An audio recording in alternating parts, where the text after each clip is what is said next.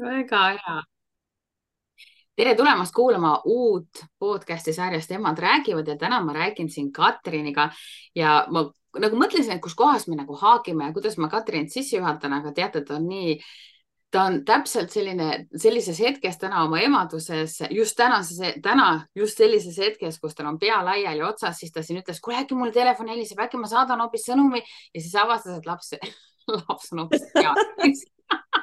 Nii et minu meelest on see nagu täiesti ehe emadus, kus sul on miljon asja taldriku peal niiviisi, siis sa muudkui žongleerid kogu aeg ja siis korraga avastad, oota, täna oli vale päev žongleerimiseks.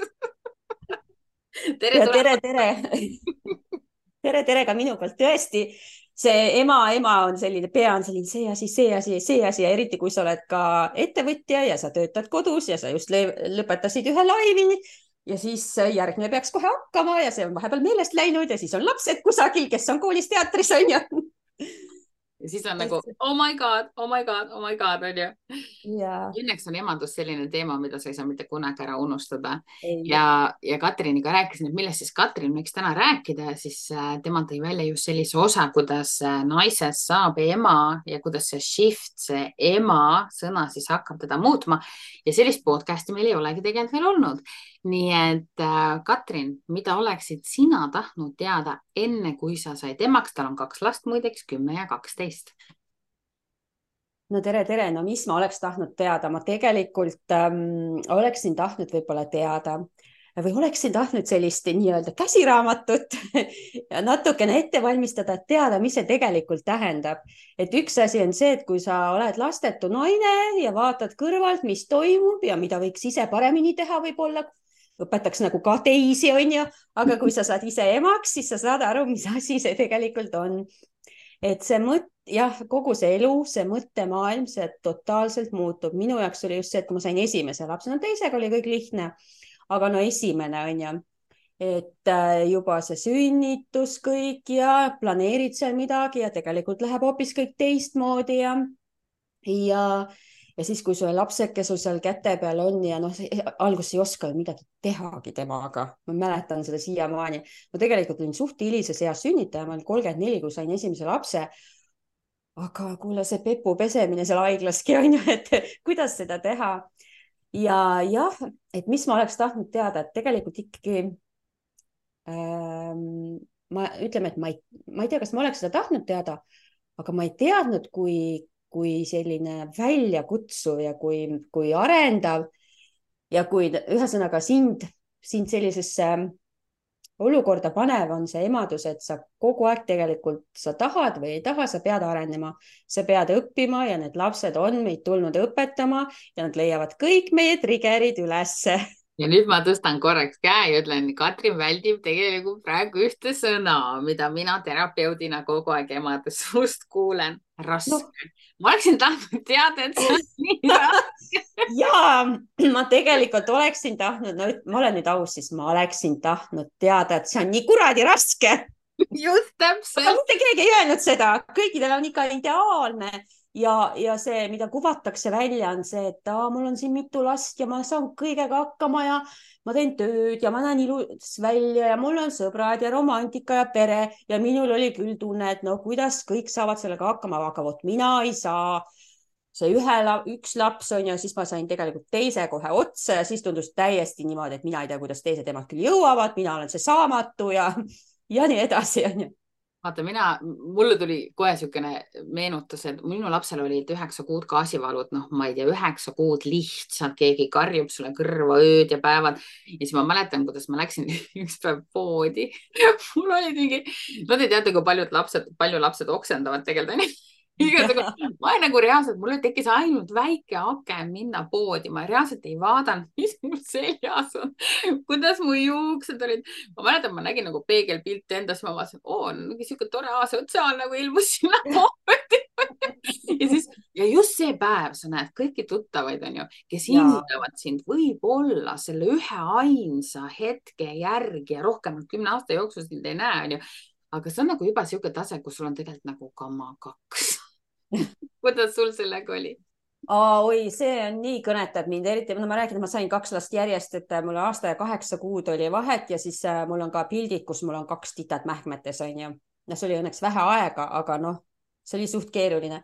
Ja no see periood oli küll, et küll täiesti, ma ei mäleta, millal ma viimati pead pesin ja mis iganes, on ju. Ja noh, tõesti tuttavad kohe näed siis, keda pole ammu näinud, see oli nagu aamen kirikus. Aga ma mäletan, ma läksin ka tegelikult üsna varakult tööle laste kõrvalt ja lapsed läksid lasteaeda ja see oli veel järgmine väljakutse. Ja siis oli tegelikult ka tööl, ma avastasin igasugust huvitavaid asju. Küll mul on erinevat värvi sokid jalas, küll mul on üks kõrvarõngast puudu, küll on pluusinööbid valesti kinni. Ükskord oli seelid tagurpidi seljas, sest sa lihtsalt toimid nagu mingisugune automaatpiloot, on ju. Ja jälle mina mõtlen, ja kuidas kõik teised emad saavad hakkama, mis minul viga on ju. Või siis sa lähed tööle, no mina käisin ülikoolis, on ju, esimese lapse kõrvalt tahtsin ära lõpetada siis oma doktoratuuri ja siis oled seal ülikoolis ja reaalselt kogu aeg nagu mõtled nii, mis seal kodus toimub, mis seal kodus toimub, mis seal kodus toimub või siis lasteaias on ju, et mis seal nagu toimub, on ju, kas kõik on hästi, on ju. Ja siis ma sain ühe päeva jooksul vist oma mehe käest 3 kõnet, kuidas keeta muna. Mees oli lapsega kodus ja siis ma vaatasin nagu, tema ema oli kokk, on ju, noh, saate aru, miks tal ei olnud seda vajadust teada varem, on ju. Ja siis mul oli kogu aeg siuke tunne, issand, ma jätsin oma lapse ebapädevate inimestega, issand, et nagu keskenduda oli väga raske oma õpingutele. Kuidas sinul töö juures oli? No tööl oli ikka sama, et kõigepealt oli see ooper, see lapsed lasteaed, et mul oli vanema tütrega oli eriti keeruline, tema sai nagu kauem kodus olla ja tegelikult ta nagu nii harjus sellega ära, et kui ikkagi olude sunnil nad läksid ikkagi lasteaeda, pikad päevad, siis vanem tüdruk ikkagi viskas ennast pikali lasteaia ukse taga, karjus, siis tuli see abiõpetaja, kes võttis ta sülle ja siis mina lähen, seal on ema süümekatega tööle, on ju. Siis mõtled seal ka pool päeva, et kas ta ikka rahunes maha ja kas tal ikka kõik on hästi ja kuidas ma ikka ta jätsin sinna ja nojah, nüüd peab tööd ka veel tegema, on ju. Ja noh, ikkagi see ja siis töölt jooksuga jälle minema ja siis vaatad jälle, minu lapsed on viimased ja jälle see tunne, kuidas teised kõik saavad ja mina olen, ma ei tea, on ju, minu lapsed karjuvad lasteaias ukse taga ja siis õhtul ma ei jõua nagu sellisel meeldival ajal neile järele, et see oleks kõikidele nagu okei, et mu lapsed ei oleks viimased ja noh, ja et need kasvatajad ei vaataks ka seal sellise pilguga, et jah, et teie lapsed siin viimased jälle ja. Kuule, Katri, me saame siin täitsa rääkida tööl käiva ema süümepiinadest, on ju? Oi, see, mind need saatsid ikka väga pikalt ja tegelikult mul oli ju ettevõtlus enne lapsi natukene kõrval. Ja mina arvasin, et ma kasvatan hästi rahulikult lapsi, et siis ma ettevõtlusega ei tegele. Aga nüüd nendest ema süümepiinadest kasvas mul välja ikkagi see teadmine, et ma ei tea, kuidas teised, aga no mina ei saa niimoodi elada, et ma olen see palgatöötaja hommikust õhtuni, ma ei tea, lapsi ma nagu õieti ei näegi, et mina pean ikkagi selle ettevõtluse uuesti käivitama ja selle palgatöö sinna jätma, kus kurat on ju. Aga sellega muidugi ei läinud nii libedalt, nagu me plaanime. Aga noh, tänasel päeval see nii on, aga tollel hetkel oli ikkagi väga keeruline ja ma täiesti nagu imetlen ja samas ka tunnen kaasa nendele emadele, kes olid nagu minu olukorras, et sul ei ole muud varianti, sa pead nende pisikeste kõrvalt käima palgatööl, sest noh, raha ei ole. Ja näed, et tegelikult lastele ei sobi see igapäevane hommikust õhtuni lasteaias viibimine ja mul väikesel tegelikult lõi täiesti, väiksemal lapsel lõid, noh, tema läks siis, ta sai 2 ja kohe läks lasteaeda ja pikad päevad ja tal lõi täiesti see ikkagi välja niimoodi, et ta hakkas seal hädasid kinni hoidma ja mis iganes ja ma sain ikkagi töö juures, noh, ikkagi tööandjaga niimoodi rääkida ka, et ma sain nagu, kuna ma olen raamatupidaja, ka siis olin, et ma sain mingi aeg nagu kodus töötada, sest ma sain täitsa aru, et ma ei saa seda last enam sinna lasteaeda viia, tal on lihtsalt vaja, et mina olen seal olemas tema jaoks. Ja minu arvates on hästi suur katsumus ikkagi väikeste lastega emadele, kui nad lähevad täiskohaga tööle pisikeste laste kõrvalt, see on tegelikult raske. Ja see on nagu, minul on ka luksuselu olnud, ma nimetan seda luksuseluks, kui sul on valik. Ja tegelikult, mida ma nagu ise olen kogenud, vaata, mina valisin koduse ema elu, täna ma olen ka ettevõtja, on ju. Ja täpselt samamoodi laste kõrvalt arenes välja siis teadlikum ema. aga mida ma nagu näen, on see, et vahepeal emad ise omavahel teevad mingit imelikku võitlust, kes on parem, kas kodune ema või tööl käiv ema või ettevõtja ema. Et see on nagu kõige kummalisem võitlus terves maailmas, et kumb ema on siis nüüd parem, et nagu see on nagu kummaline, kuidas sulle tundub? jaa, aga tead, ma isegi ja see on selles suhtes, et noh, tegelikult, et mis me siin konkureerime, on ju, et kuidagi võiks ikkagi üksteist toetada. aga jah, et see on, kas seal on mingi kadedus, et see ema, kes nüüd on kodus nende lastega, et tegelikult ta nagu tunneb, et tahaks mingit eneseteostust või midagi natuke ja siis lööb välja seal natuke mingi kadedus, et noh, et ta nagu on kodus või ma ei oska öelda, midagi seal kuskil on, sest või, ma arvan, et ei ole see nii 100%, et sa oled 100% kodune ja 100% tööl nagu täiskohaga laste kõrvalt, et kumbki variant ei ole hea, aga väikeste laste kõrvalt peaks natukene midagi tööga ja eneseteostusega seotud ka olema kõrval, aga ideaalis on ikkagi see, et no täiskohaga minu arust on täiesti out. aga pigem on nagu ka see, et vaadatakse kodus tema viltu, et mida sa seal kodus passid on ju, aga seal taga on jälle teise poole kadedus, mulle tundub kes nagu tahab, see, kes tahab tegelikult olla rohkem ma ei kodus. saa olla ja ma ei saa olla nagu, et mina ei saa nagu ja siis noh, et kuidagi seda noh, ei taha ju ennast aletseda ka, et siis kuidagi lihtsam on seda niimoodi välja näidata. Näed, istuvad seal kodus ja midagi ei tee. jah aga ei teeme seda. küll. Et selles mõttes mina ütlen just, et siin kodused tööl käivad emad saavad ju tõesti teha vahetust, et kodustel emadel, neil on nii palju avastusi ja hoopis nagu teistsugused teadmised, mis nagu töölt tulev ema saab osta on ju kiiresti, saab kiirelt rakendada, näiteks kuidas jonniga hakkama saada on ju või noh, mida iganes. Et siin ei ole minu meelest õiget valikut, pole olemas ema jaoks õiget valikut, et me ei saa kunagi ütelda, sina ei saa ütelda, mina ei saa ütelda, ühiskond ei saa ütelda, iga ema peab oma õige valiku ise tegema.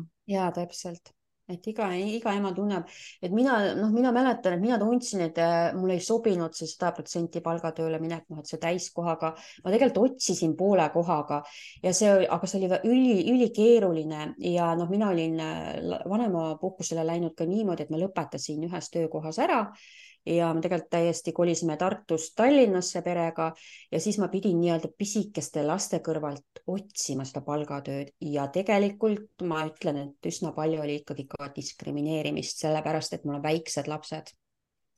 Ja naiste poolt.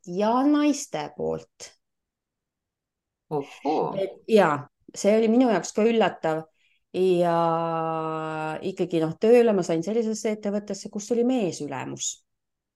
Et jah, ma teatud mõttes mõistan seda tööandja seisukohast, ma olen ise ju ka ettevõtja, on ju, et tuleb sulle 2 väikese lapsega naine, on ju, noh, lapsed läksid just lasteaeda, pead siin kontoris kohal käima, nagunii jäävad lapsed haigeks ja kes siis nagu lastega kodus on, et kõik sellised küsimused, aga need küsimused olid kuidagi võib-olla ma olin ise emana nii tundlik, aga nad olid ikkagi kuidagi serveeritud niimoodi, et mina tundsin, et ma olen mingisugune alaväärne nüüd siin tööturul, et mul on 2 väikest last, on ju. Et sa oled nüüd, noh, sina oled nagunii, noh, lapsed on haiged, sul ei olegi aega tööl käia. Aga selle tulemus oli, ma sain ikka mingi sellise trauma sealt. Selle tulemus oli see, et kui lapsed olid haiged, kes istus kodus? Mees. Mina ütlesin, et mina ei saa. Ma olin väga harva nendega kodus, kui lapsed olid haiged. Et mehe töögraafik oli ka võib-olla natuke selline paindlikum, aga õnneks tuima lapsed ei olnud väga palju haiged, aga selle võrra jälle kahju, nad pidid üsna palju käima lasteaias, mis tegelikult kummalegi väga hästi ei sobinud, et nad sellised pikad päevad pidid lasteaias käima. Ja noh, mingi aeg me jõudsime ikkagi kuidagi niimoodi ka, et ma sain juba kauplesin kodukontorit välja natuke ja mees ka, et me vähemalt 1 päeva saime lastele anda lasteaiavaba päeva, eks nad käisid nädalas 4 päeva lasteaias, et siis oli nagu okei. Aga ma räägin, et alguses olid seal ka väiksel lõid täiesti välja psühholoogiliselt kuidagi mingid hädade kinnihoidmised, et tal seal oligi, et mingit häda tegi ainult kodus, ma ei tea, hoidis päev otsa kas või kinni, et tegelikult täitsa õudne ju. Täitsa niisugune trauma nii lapsele kui vanemale. Jah, mina kogesin, kusjuures kui mul veel lapsi ei olnud, siis ma kogesin ka diskrimineerimist ja mitte ainult naiste poolt, vaid ka kõigi poolt on ju, et lähed töövestlusele, vaadatakse vanus ära, öeldakse, sa hakkad varsti sünnitama ju. Ega sind ju meil See on ka, sünnitaks jah. ei ole, on ju.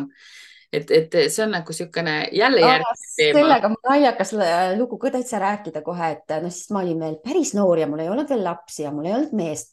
Aga noh, naiste kehakaal ja ma töötasin meeste kollektiivis ja mingi hetk, kui mina olin seal natuke rohkem söönud, tuli paar kilokest juurde, hakkasid ringlema jutud. Ei tea, kas Katrin on rase või ja mina, aga ma kuulsin, ma nii vihastasin, ütlesin, et mehed, jah, teil on hea, joote õlut, õllekõht kasvab, keegi ei ütle, mida ka naistel on kohe. Oi, ei tea, kas on rase, on ju, kui kuskil mõni kilo juures.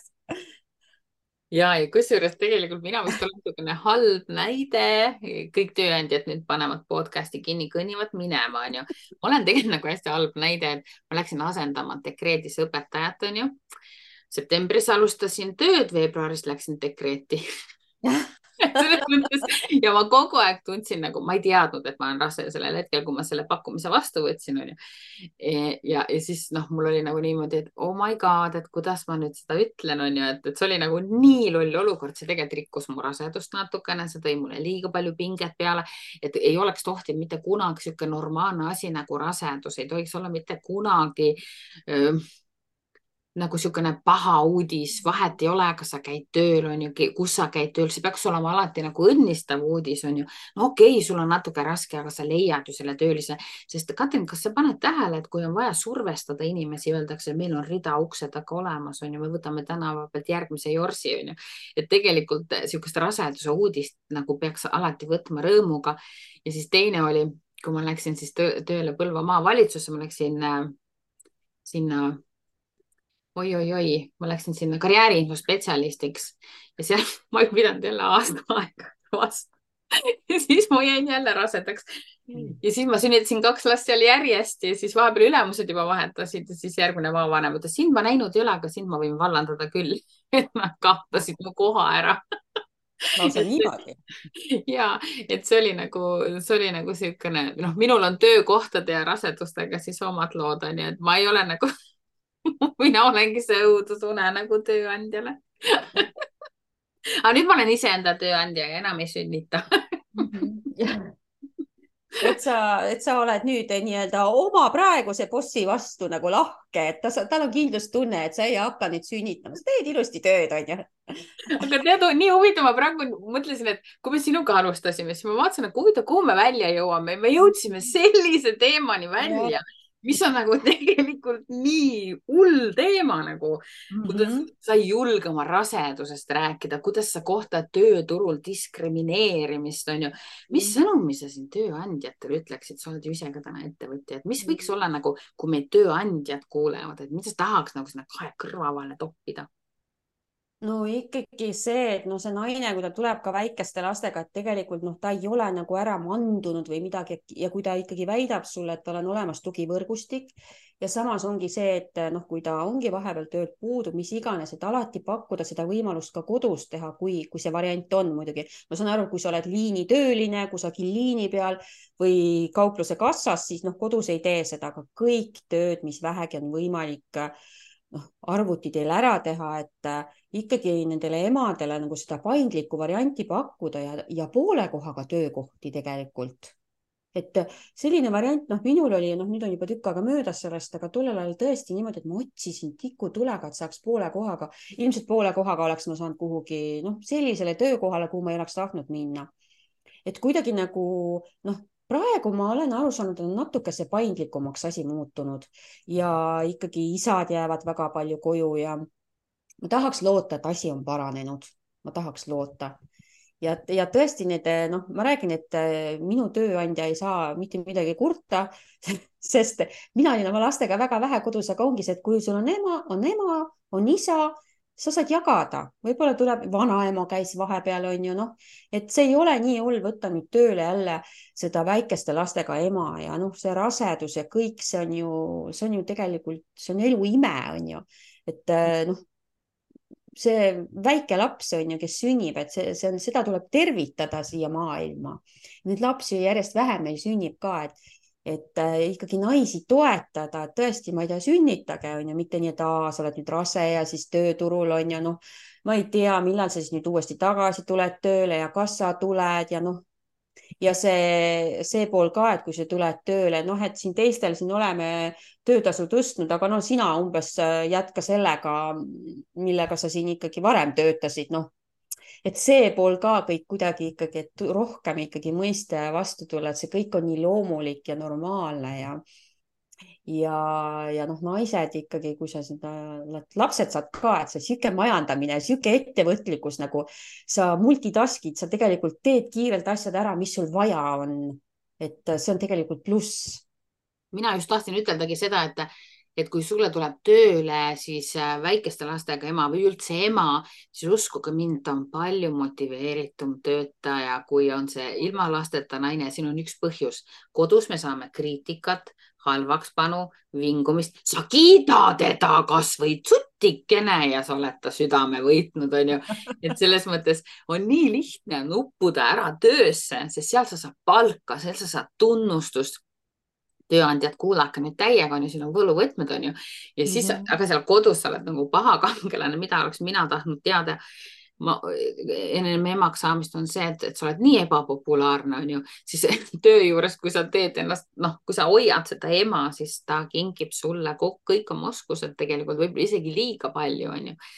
Et selles mõttes siin on hoopis peidetud sisse plussid, pluss tõesti see, et nad on multitaskingu meistrid, on ju. Et ei ole siukest, emad saavad absoluutselt kõigega hakkama. Mitu ametit ühel emal seal kodus on? Ma arvan, me vist jäämegi need üles lugema, on ju, ja nad on nagu profid selle koha pealt. Ja mina paneks nad personalijuhtideks, kui nad on oma kodu ilusti ära juhtinud. Mina näiteks täna oleks mega personalijuht. Mul oleks siuke personalijuht, et iga firma oleks nagu tead, siga õnnelik, kui nad suudaks mu ära rääkida, aga ma kahtlustan, et siukest asja mind ära rääkida kuskile tööle nüüd juba annab. Vaata, kui sa oled Katri vaata ettevõtjaks hakanud, on ju, siis väga enam ei taha kuskile kellegi alla kuuluda. ei taha. See peaks olema ikkagi mingi väga suur krahh, mingi ülemaailm ja peaks juhtuma või midagi, et mul korraga kõik kliendid on kadunud ja uusi peale ei tule, et aga noh, see on juba siis mingi ülemaailmne krahh, et ma nagu praegu küll, ma ei näe võimalust, et ma läheksin jälle palgatööle tagasi. Ja kui nüüd lapsed just, ja tegelikult on üks aeg küll, see on see päris väike lapse aeg, kui ema tegelikult peakski tegelema lastega, et siin ei olegi midagi ütelda, aga seal teatud vanuses käib ära üks niisugune klõps, kus laps laseb nagu klambriga emast lahti. Sina oled seda kindlasti kogenud juba 12-aastase puhul ja siis tekib nagu niisugune uus hingamine ja vaata selleks ajaks nagu niisugust plaani luua ja sealt siis edasi minna, mida nagu laps, kui ta näeb sellist ema, kes on särav, omab ideid, ta viib lapsega alguses ju lapsega kõiki ideid ellu, lõpuks hakkab ise viima ideid ellu, on ju. Et see inspireerib ju tegelikult last ju nagu megalt ka ise looma. Mina lõin lastele ju muinasjutud, mul on raamatud kirjutatud, mul on isegi audioraamatud, minu SoundCloudis saab kuulata. Ja siis hakkasid minu lapsed ise raamatuid kirjutama. Selles mõttes see emade sära on ju nii oluline. Kuidas sulle tundub? Ja on muidugi oluline ja mul on ka piisavalt mõistlikud ja suured lapsed juba, et seal väiksemaga, kes praegu 10 on, temaga oli vist aasta tagasi mingi tõsisem vestlus, et mis see minu töösisu ikka on ja kodus töötajaid ja niimoodi kuuleb ja arutleme ja siis mõtleb seal, sa oled iseenda boss siis, äge, ma tahaks ka nii. Väga lahe ju. Minu lapsed näevad mind kogu aeg nagu arvutis on ju. Reelside vaatamine on minu jaoks täna töö, sest ma loon reelse, ma pean nägema, mis seal trendid on ju. Ja siis nad vaatavad, et issand, sul on nagu nii lahe töö on ju. Ja kool ei ole mind selleks tööks ette valmistanud. Tegelikult ei ole mul esinemisoskust, ei ole mul kaamerakäsitlusi oskusi õpetatud. Tegelikult see, mis ma täna teen, ei ole üldse kooli poolt ette valmistatud. Ja siin ma näen vaata seda, et kui me oleme emad on ju, et kui me ise hoiame ennast hästi laiali nagu avatuna, mitte laiali, vaid hästi avatuna ja õpime kogu aeg nagu ahnelt õpime kõik mõnuga ja rakendame, siis tegelikult me avame lastele hästi suure sellise potentsiaali olla uurijad. Kuidas sulle tundub? Ja täpselt, et mina ise olen ka, et ma ma tahan õppida nagu ja siis noh, mul lihtsalt kõnetas see, et sa siin rääkisid, vaata, et teatud vanuses lapsed lasevad lahti ja sa saad nagu uue hingamise. ma tegelikult täitsa tahaks näite tuua, et ma olengi nagu siiamaani olnud ka nii-öelda raamatupidaja ja sellest aastast ma olen ka koolitaja ja ma täiesti tunnen, see meeldib mulle ja ma tahan seda teha ja ma delegeerin seda raamatupidamist ära natukene. ja et kuidagi nagu tõesti, et oma ettevõtluses ka, et sa leiad mingid nagu, noh, ma koolitan, teen ettevõtluskoolitusi ja raamatupidamiskoolitusi sellist, aga sa avastad nagu ikkagi mingi uue suuna ja mul on tõesti, et nagu selline vabanemine, et see nabanöör ei ole enam nii tugev, et lapsed ongi juba seda, te lähed minge kodust ära isaga vahepeal, me tahame ka omaette olla ja noh, et suurem on juba eriti, on ju, et ja vaata, tehke oma asju, on ju, ärge pöörake meile nii palju tähelepanu kui nüüd sina ei oleks nagu avatud ja ei uuriks maailma, ei looks midagi nagu lisaks või juurde, siis sa keskenduksid liiga lastele ja me hakkaks neid ahistama. ja. Nagu täiega, ma ütlen, et mina olin selline ema, kes oleks võinud täiega ahistajaks muutuda. Noh, lapsed olid minule kullast kallimad, on ju, et mul on selles mõttes hea, et see ettevõtlikkus on minu lapsi päästnud. ma pean tunnistama, et mina oleks olnud muidu ahistaja. Et vaatad, vaata, emad jäävad lastesse kinni, on ju. Ei, sa ei võta seda naist ja mina valin sulle naise enam-vähem, on ju. Ja see on õudne ju. Sa ei koli siit kodust ära, sa pead minuga koju jääma ja et see ettevõtlikkus tegelikult päästab lapsi ka, on ju, selles mõttes annab nagu seda lastele vabadust, on ju. Ja, et ettevõtjatena muidugi on see oht on ka, et sa, kui sa ajad oma asja, et sa väga süvened ja kaotad ennast ära ja kodune elu nagu ununeb, on ju, et minul on see, et ma pean vahepeal ennast nagu teadlikult nagu tagasi tooma, et seda tasakaalu nagu tuua, et muidu on niimoodi, et ma teen nii ägedaid asju, ma tahan seda teha, on ju. Et nüüd on nagu see eneseteostuse aeg nagu, et noh, lapsed ongi see, et juba suuremad ja nüüd ma olen nagu juba natukene vabam, on ju. Aga nad on sul ikkagi veel päris väiksed ja mul on ka 2 last samas vanustes enam-vähem. Ja siis tuleb, ütleb, kuule, me ei ole sind näinud juba tükk aega. Tule tagasi. Ja seda on ka, seda mulle öeldakse ka, et mõnikord ikkagi öeldakse, et emme, sa oled nüüd nii palju töötanud, et mul see väiksem tuleb, ütleme, suurem on juba niimoodi, et noh, jah. Okei, tahad rääkida või? No okei, räägime siis, tal see puberteed hakkab tulema mõnusalt peale juba. Et see lähenemine tal on teine kui väiksemale, väike on veel siuke nunnukene, tahad tulla veel sülle ja oi, nii pikaks oled küll kasvanud, emme pikkune peaaegu, on ju, tule ikka sülle ja õhtul kaissu ja tema on see, kes nagu tuleb vahepeal, ütleb, emme, ma igatsen sind, sa nii kaua täna töötada. Aga mul on nad nii nunnud, et sellest, mul nüüd raamatupidajana on need kuupäevad ka, ja nad ise vahepeal ka arutavad, täna on 19.20. Okei, emmel täna pole aega. Siis ma ütlen ka, homme on 21, homme mul on rohkem aega, et mul on need deklaratsioonid ja kuupäevad. Aga ja ikka tuletavad meelde, et eriti mul see väiksem nii nunnupall tuletab meelde. Ja see kodus töötamine, see on ka eriti lahe. Et ega näiteks vaata täna, ega me ei tea, kas Katrinil on püksid jalas või ei ole, on ju. Ja ei tea. Aga te ei tea, kas Katrinil... Ma ütlen täitsa, mul on all on täiesti mingi kodupüksid. Ülemine aasta nagu on okei, aga all on, et peaasi, et nüüd püsti ei tõuse, on ju, et mul üks naljakas mingi video ka keegi jagas, et oligi mingi, siis kui see Zoomi aeg oli, et kui koroona aeg kõik olid Zoomis, et oli ka mingi uudistelugejate üleval oligi pintsak ja lips ja valge pluus ja siis midagi seal juhtus, tõusid püsti, oli mingi bokserite väe. Et mingi error oli, et püsti pidi tõusma. Et jah. Vot on ju kodus töötamise rõõmud, on ju. Ja teisest küljest jälle väga... Vot see nõuab erilist distsipliini, et kodus töötada. Tegelikult selline, ma ei tea, kõnni kas või tiir ümber maja, et ma läksin nüüd tööle või tead, vahepeal ma lihtsalt lamasin voodis, ma mõtlesin, ei viitsi, siis leiad ennast teleka ja siis leiad ennast köögis söömas. Ja, seda on ka. Või siis see, et vahepeal ei viitsi mingeid tööasju teha või nõusid on vaja pesta ja ma ei tea, siin oleks vaja midagi teha ja neid asju oleks vaja sättida ja siin oleks ja seda ja leiad küll tegevust ja siis saad niimoodi edasi lükata, aga siis avastad, et oi, õhtu on, need asjad on tegemata, nüüd pean ikkagi ära tegema, et noh, see enesedistsipliin on siis saad hea. aru, kui sinul see juba lonkab, siis see lonkab ju lastel ka ja see on loogiline, on ju.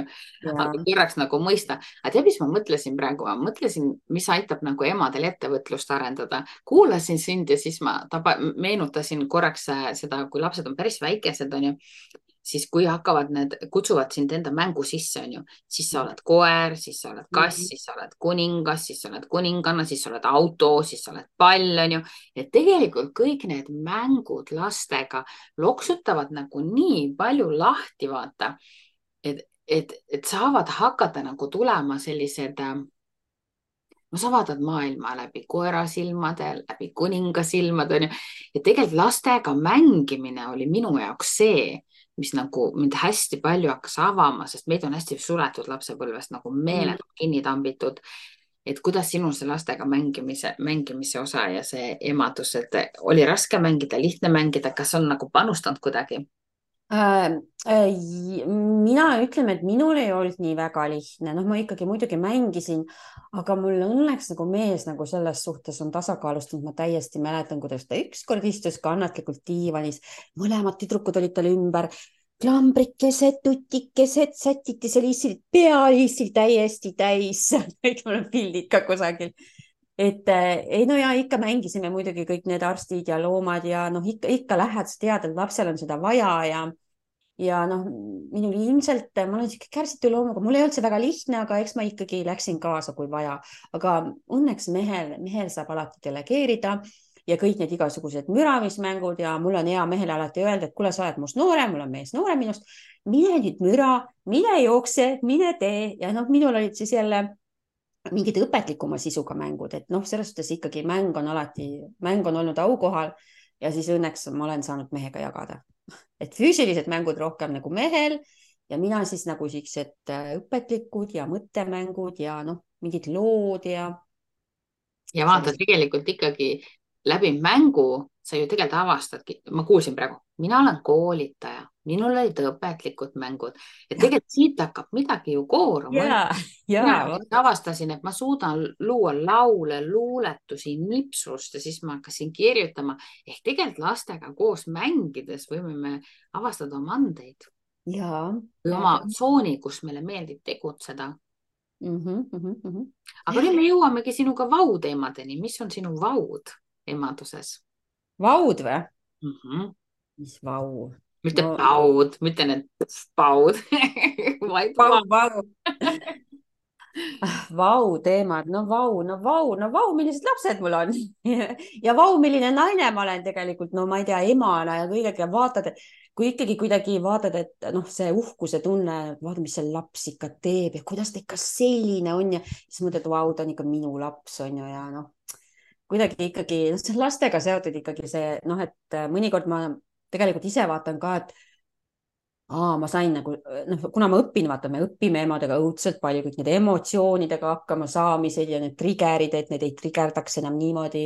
Ja siis ma tegelikult mõnikord ka vaatan, vau, kuidas ma kuidas ma selle väljakutse lahendasin. Ma ei läinudki närvi, ma ei hakanud karjuma. Ja no vau on ikkagi see, et tõesti, et need kaks last, kes mul on, et ikka mõnikord vaatad, vau, et mina olen nende looja, on ju, mitte üksinda, on ju, aga no ikkagi ei oskagi täpselt niimoodi välja sulle. See on praegu nii huvitav, et see on niisugune, kui me tavaliselt vaata emadusest räägime ikkagi läbi süümepiinade, nagu ka sinu puhul on ju, siis et tuua vauna välja see, et ma olen uhke enda üle, et seda tegelikult ma ütlen ausalt, ma polegi varem kuulnud. No vot, mul on see, et mul on ilmselt läbitud see, vaata, mul oli ikkagi ema süümekaid, mul oli õudselt palju, aga lõpuks on see, et see ikkagi nagu arened ka ja sa tead, et sa nagu annad endast parima ja noh, mul on lapsed ka suuremad, et kui ma olin väiksem, kui nad olid väiksemad, ma olin palju närvilisem ja ütlen ausalt, et suurem laps on minu käest ka paar korda pepulaksu saanud, noh. Et meil ei ole mingit füüsilist vägivalda olnud, et minu lapsepõlve oli hoopis midagi muud, ma ei ütle, et mind nüpeldati, aga noh, seal oli ka midagi muud, et lapsed räägivad, kui kana pissib ja nii edasi, on ju, ma arvan, et sa tead umbes sama, on ju. Et ikkagi, noh, ma olen selles suhtes uhke, et ma olen ikkagi kuidagi nagu suutnud nagu, noh, teatud olukordades tasakaalu säilitada ja ikkagi, noh, nendest olukordadest ka välja tulnud, ma olen laste käest ka mitu korda andeks palunud, kui ma ikkagi olen plahvatanud või ma ei tea, karjunud lambist või mis iganes, nagu mul on tajunud, et ma nagu olen kuidagi ebaadekvaatselt nagu käitunud või noh, ikkagi tahad vahepeal vanema positsioonid, et ma olen ikkagi ema ja sa pead mind ikkagi kuulama ja kui ei kuula, siis lähed närvi ka.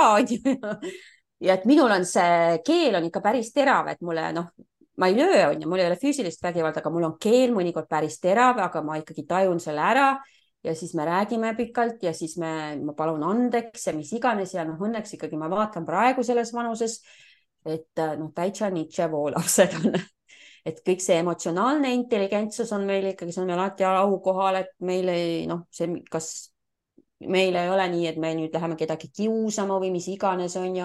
Ja need rääkimised, et mis on juhtunud, midagi nad avavad ennast, nad ikkagi räägivad mulle, et on see usalduslik suhe. Ma loodan, et see jääb niimoodi, et eks see kõige keerulisem aeg on ees veel on ju. Aga ma ise arvan, et sealt, kus ma ise olen tulnud, et ma olen üsna hästi hakkama saanud siiamaani. Vot, siia tõmbame siukse kena highlighti. Tegelikult ongi meil õigus olla uhke. Näiteks, kui me oleme nii, mina olen alkoholismist pärit, ma ei ole alkohoolik. Kurat, ma võin olla uhke. Ja. Tegelikult nende asjade üle me peaksimegi olema uhked ja lööma selja sirgu, et tüüpiline eestlane keskendub vigadele ja sellele, mida tal ei ole, selle asemel, et keskenduda sellele, kui siga vinge ta tegelikult on ju. Et just see keskendumise koht, et vot selle ma võtan küll siit webinarilt kohe panen tead siukse, selle me paneme posteti peale ka on ju. et ma julgustaks ka, et mõtlema sellele pigem, et mis ressursid sa oled saanud, et meil on väga paljudel on minevikus sellist essu on ju. Mul on ka, ma olen igasugust paksuste vedelast läbi tulnud nii lapsepõlvest kui nooruspõlvest kui mis iganes on ju. Aga tegelikult sa saad sealt sellised ressursid kaasa, et mitte, et sa oled siin ohvri rollis, et vaat ma ei tea, et ma sain lapsepõlves peksa ja nüüd ma peksan oma lapsi ka ja õigustad seda. Tegelikult, kui sina ei ole selline, kui sa sa teed paremini, on ju, kas või natuke paremini, siis juba ole uhke, et ära materda ennast emana, on ju. Väga õige ja õnneks me elame ju ajastul, kus eneseabi on oi kui palju. On ju. Kasuta seda, et ei ole mingit võltsabi, et oi, ma lähen nüüd psühholoogi juurde või ma lähen teraapiasse, et vanasti oli ikka niimoodi, et kui meie nooremad olid, kui sa midagi ikka viga, saad mingi psühholoogi juurde, praegu on täitsa okei. Ja, et sul siin tänapäeval on nii, et kes psühholoogi juures ei käi, sellel on midagi viga. Nüüd on kuidagi see laud ära muutunud, on ju. Näiteks minagi õpetan inimestele, õpetan emotsioonide vabastamist, kogu seda sisemaailma muutmist, see on see, mis minu emadust muutis. Ja Katrin tegelikult pakub ka emadele teenust. Mis teenust sina pakud? Mina julgustan teid ettevõtlusega alustama, et mul on selline grupp ja kui sul on eriti, kui sul on väiksed lapsed või lapsed üleüldsegi emad nii-öelda, laste kõrvalt ettevõtjaks, täiesti tasuta grupp. Kui sind selline teema kõnetab, oled oodatud, et ettevõtlusega alustamine, kõik on minu teemad, raamatupidamisteemad, kui on küsimused, mured, et oled oodatud. Et seal meil oli just täna ka live, selline äge live oli, Zoom küll vedas alt, aga paneme salvestuse üles, et sellised alustajate ettevõtjate vead, et mul on seal tore kaaslane Kätlin ka, kellega me koos seda veame, et 2 naist siis paneme seda powerit naistele peale, et tulge ja olge julged ja ärge materdage ennast ja. On ju, ja kui emad hakkavad lõpuks kokku hoidma, mitte ei kraakle ja kakle, et kes on parem, kas see ema või too ema, kas 1 laps on parem kui 2 last ja kas 3, kas 4 lapse emaga on täitsa hullud, issa, mida need 6 lapse ema küll mõtlevad, et kõik selle paneme kõrvale on ju ja vaatame lihtsalt seda, et issand kui äge, meil on nii palju kogemusi, meil on nii palju kogemusi emadena. Teate, ma algul mõtlesin, et ma tahan seda podcasti teha, siis ma mõtlesin, et ma nii äge oleks, kui saaks tuntud emasid siia kutsuda niiviisi. Ja siis ma korraga avastasin ennast mõtelda, kõige ägedamad emad on tavaliselt emad, sest nemad pistavad rinda päris eluga, selles mõttes siplevad üles-alla, vasakule, paremale. See on ja neil on kõige ägedamad avastused tegelikult, neil on see kõige suurem elusäde seal sees ja nende kogemuste pagas, et kui saaks kuidagi seda kogemuste pagasit, ma ei tea, kokku koguda ja formuleerida kuidagi, nii et kõik saavad sellest kasu, et see oleks nii kihvt, et mina julgustan ka emasid ja kõigepealt oleme emad. julgema anda endale emotsionaalne luba olla ema, sa ei peagi algul mitte midagi rohkemat olema. Ja alles siis, kui sinust tärkab, vaata, niisugune rahutus, vaata, emadel on rahutus, pane tähele. Ma nimetan seda, et midagi sügeleva kratsida ei saa. Ja siis ma õmblesin ja kudusin ja kirjutasin raamatuid ja siis, kui ma lõpuks selle teadlikuma ema juurde jõudsin, siis sügelus lõppes ära, et siis ma sain aru, et ma teen õiget asja.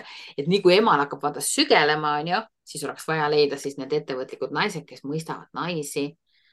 Ja noh, me ei ole muidugi, me meestest midagi halvasti ei ütle, aga minu meelest naised mõistavad naisi kõige paremini ja emad emasid. Kuidas sulle tundub?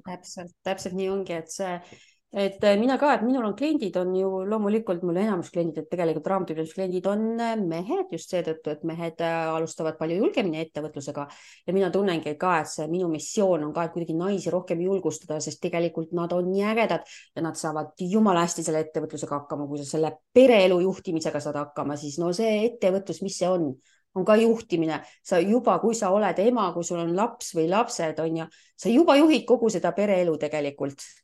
Sa juba tead juhtimisest nii palju, aga et siis ma näen, et hästi palju naised hakkavad ennast ka materdama, et oi ettevõtlus, ei no mis ettevõtja mina olen, ei no mina ei tea, see on meeste pärusmaa või no ma ei tea, ma ei oska ja no ma ei saa ja siis hakatakse võrdlema ennast ja tegelikult ma tahan julgustada nagu, et meie see grupp ongi selle mõttega seal loodud, et julgustada. Just ja mina aitan teha mina pildil 1, 2, 3, et oleks jah, mõnus ettevõtlik mina. jah, no vot. No vot, aga kallid kuulajad, aitäh.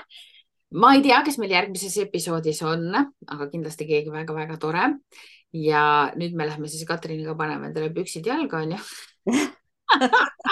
Ei, mina olen need mugavad kodupüksid jalas, mina võtan siit ülemise osa, panen ka nii mugava särgi midagi, olen siuke mõnusas õhus, et võtan siit pintsaku ära seljast.